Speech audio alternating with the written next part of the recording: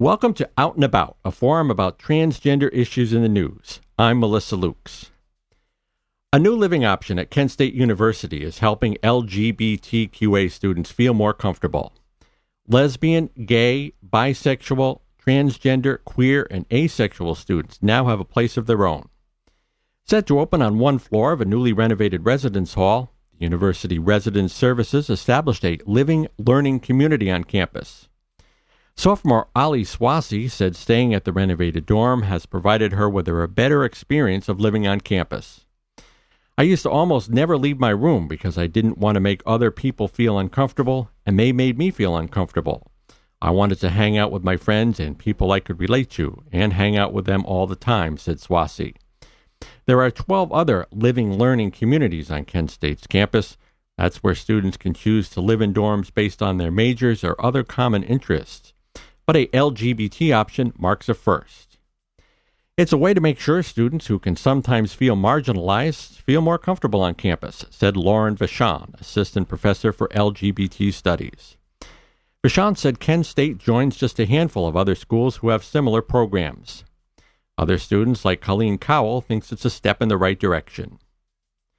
23 students make up the LGBT community that occupies one floor of this dorm. Vachon also supports the university's decision to do this.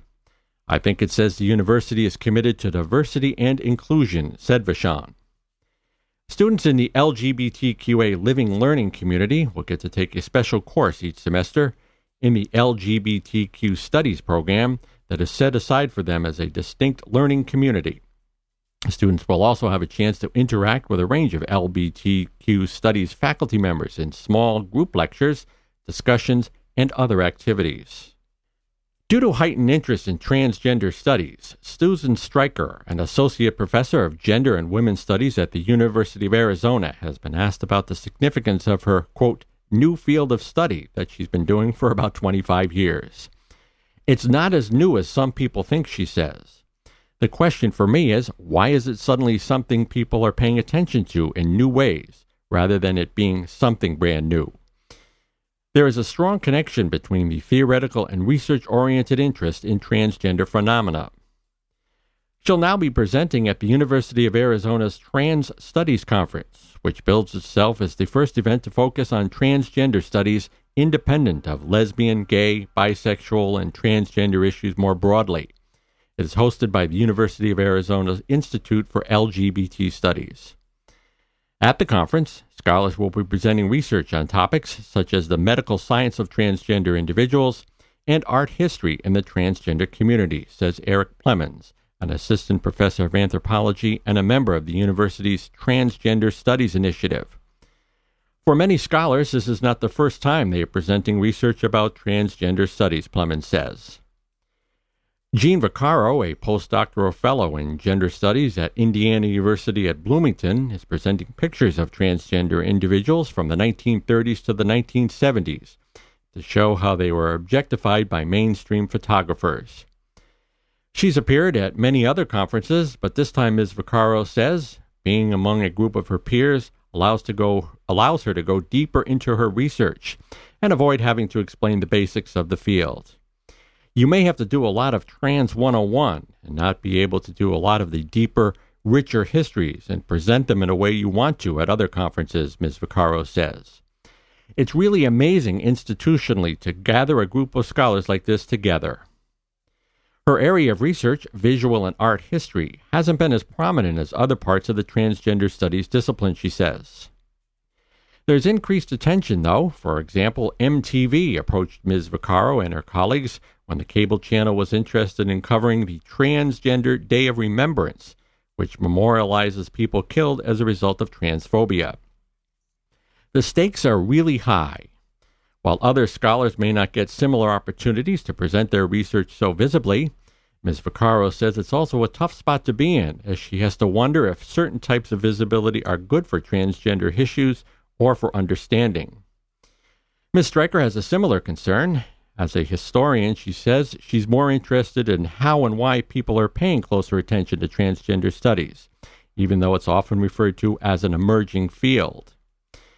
For example, she says, federal anti-discrimination policy under the Obama administration uses the term sex to define whether someone is a man or woman. Thanks partly to the rise of transgender studies, more people now understand the word sex as encompassing gender and gender identity, even though there is a difference between the two.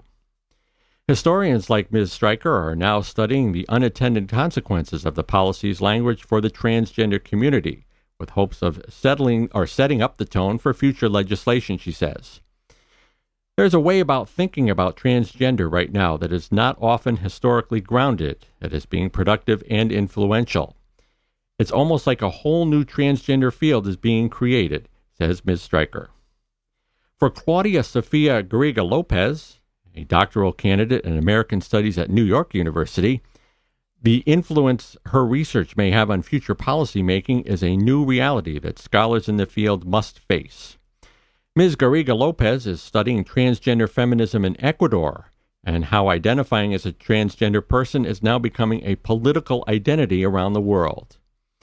We have to be careful, very deliberate, and very precise in our word, Ms. Garriga Lopez says. It has to be very real policy, and it will have implications later. Students have an appetite for this emerging field that can quickly be taken from the classroom to a piece of legislation or to a petition, Ms. Vaccaro says. Typically, transgender studies will be covered from 1 day to just a week course in an LGBT studies or gender class. As Ms. Vaccaro says, that doesn't suffice anymore. Students are extremely hungry and excited for trans studies. And our final story for today, the federal government just accomplished a decades-long goal of LGBT advocacy with a single policy letter. Since 1974, progressives have sought to broaden federal civil rights laws' ban on sex discrimination to encompass discrimination on the basis of sexual orientation and what we today call gender identity. One key area where LGBTQ people need protection is credit, bank loans, mortgages, brokerage services, and the like. Now the Consumer Financial Protection Bureau, a federal agency, has declared that the Equal Credit Opportunity Act sex discrimination ban does encompass sexual orientation and gender identity. This guidance effectively prohibits creditors like banks, retailers, credit card companies, finance companies, and credit unions from engaging in anti-LGBTQ discrimination. The CFPB announced its new guidance in response to an inquiry from an advocacy group called SAGE. That stands for Services and Advocacy for LGBTQ Elders. Older LGBTQ people are more likely to live in poverty than others due to a lifetime of discrimination. This discrimination can extend through retirement, when creditors may hesitate to provide financial assistance out of ignorance. SAGE already worked closely with the Department of Housing and Urban Development to help that agency clarify its equal access rule and how that protected people from discrimination in HUD-financed housing. In June, it asked the CFPB whether it views credit discrimination on the basis of gender identity and sexual orientation as forms of sex discrimination that are prohibited under the ECOA, and this resulted in this response. And our final story for today involves credit and LGBT individuals. The federal government just accomplished a decades-long goal of LGBTQ advocacy with just a single policy letter. Since 1974, progressives have sought to broaden civil rights laws' ban on sex discrimination to encompass discrimination on the basis of sexual orientation and what we today call gender identity. One key area where LGBTQ people need protection is credit, bank loans, mortgages, brokerage services, and the like. Now the Consumer Financial Protection Bureau, CFPB, a federal agency, has declared that the Equal Opportunity Credit Act sex discrimination ban does in fact encompass sexual orientation and gender identity. This guidance effectively prohibits creditors like banks, retailers, credit card companies, finance companies, and credit unions from engaging in anti-LGBTQ discrimination. The CFPB announced its new guidance in response to an inquiry from an advocacy group called SAGE, which stands for Services and Advocacy for LGBTQ Elders. Older LGBTQ people are more likely to live in poverty than others due to a lifetime of discrimination. This discrimination can extend through retirement when creditors may hesitate to provide financial assistance out of ignorance. SAGE already worked closely with HUD to help that agency clarify its equal access rule and protecting LGBTQ people from discrimination in HUD-financed housing. In June, it asked the CFPB whether it views credit discrimination on the basis of gender identity and sexual orientation as forms of sex discrimination prohibited under the ECOA. That resulted in the issuance of this rule.